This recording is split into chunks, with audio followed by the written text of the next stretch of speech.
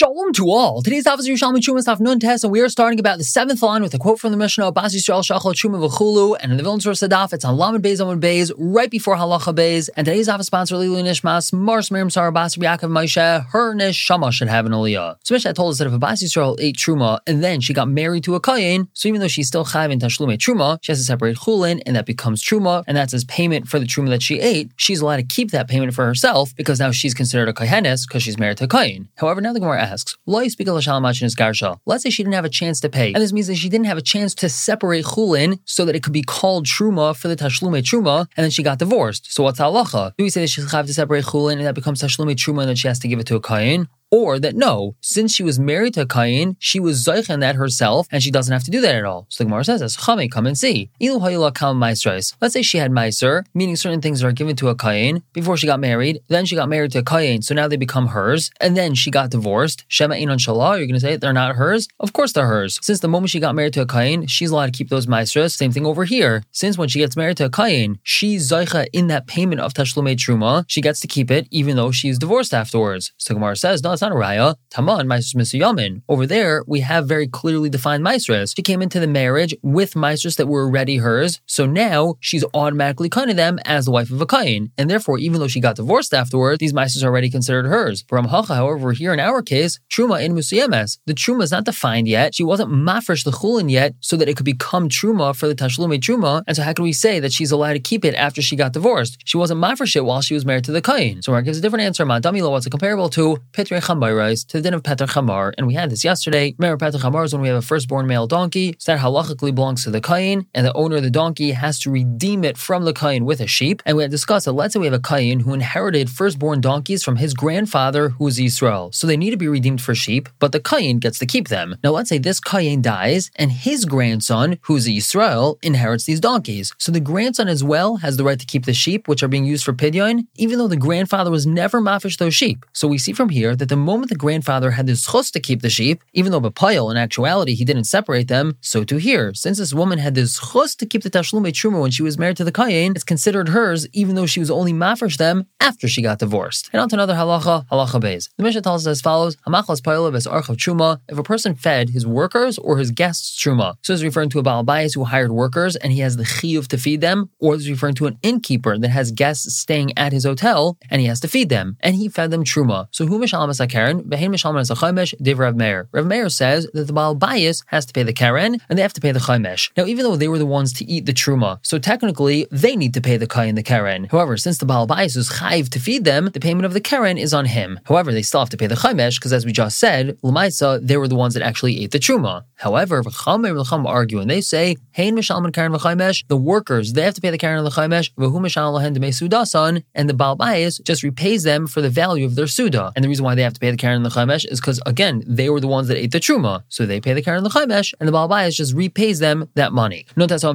top, the Mishnah continues, hagayin of truma v'loy achla. Let's say a person stole truma and he didn't eat it, misham tashlumei kefel demei truma, he pays kefel, and that's just the value of truma, and that's because since he didn't eat it, he doesn't have to pay chulin, he just pays whatever the value of truma is. And since truma is worth less than chulin, so he only has to pay what he stole times 2. Now let's say achla, he ate the truma that he stole, misham shnei kranin v'chaimesh, he has to pay 2 karens and a chaimesh, karen v'chaimesh min chulin, v'karen demei truma. 1 karen and chaimesh is chulin, and that's for eating the truma. And again, as we've been discussing, he separates chulin, and that's used for the tashlumei truma, and the other karen is just the value of the truma that he stole, and that's for the kefel payment. The Mishnah continues, ganav trumas hektish v'achla. Let's say he stole truma that was hektish, meaning a kain was maktish his truma, and the fellow who stole it ate it. Mishalem shnei chomshin v'karen. He pays 2 chaimeshes and 1 karen she'ein b'hektish tashlumei kefel. That's because there's no kefel when a person steals hektish, so he only pays 1 karen, but he pays 2 chaimeshes, 1 for eating the truma and 1 for the hektish. And on to another topic, the Mishnah says, ein mishalmin min aleket u'min hashechol min hapeo min hefker. When one is paying for eating truma, that tashlumin is not allowed to be leket shechapeya or hefker, and that's because tashlumei truma has to be from something that was roi liyos kodesh, meaning something that's able to become kodesh, such as regular chulin. But these things are patur from truma, so they're not roi liyos kodesh, and that's why I can't use them as tashlumei truma. And furthermore, v'loy ma'aser rishon shel truma sai, tashlumei truma is not allowed to come from Meiser Rishon that the Truma was taken from it. Now, what's this referring to? So this is talking about Meiser that was separated before there was even a chiyuv to separate Truma. And this is usually called Meiser Shegdimu Beshibalim. He proceeded and took this Meiser while it was still stalks before the stage of Meruach, which is when the chiyuv to separate Truma kicks in. And even though it's usher to do so, this Meiser is pater from Truma. So therefore, it's not considered something that's royally as Kaidesh, so he can't use it as Tashlumei Truma. Furthermore, V'loy Meiser Sheni V'Hektish Sheniftu. Tashlumei Truma is not allowed to come from Meiser Sheni or Hektish that was redeemed. What's this referring to? So the Meiser Sheni is the same thing as the previous case. He was Makdamit B'Shibailim. He separated the Meiser Sheni before there was a chiyuv of Truma, and so therefore this is considered something that's not royally as Kaidesh. When we talk about Hektish over here, it's referring to where he was Makdish's grain before it was Chayiv in Truma, then it was processed, and then he redeemed it. So since when it reached the stage where it technically would be Chayiv in Truma, it was still in the Rishos of Hektish, so it's pater from Truma, even though now it's not Hektish anymore. When it hit the stage where it would be Chayiv in Truma, it was pater, and therefore this is considered a davar she'ein royally as Kaidesh, and that's what the Mishnah says right now, she'ein Hektish paidas a Hektish. This is going on this last case. That's because Hektish can't be paid a Hektish, again, meaning something that was Hektish,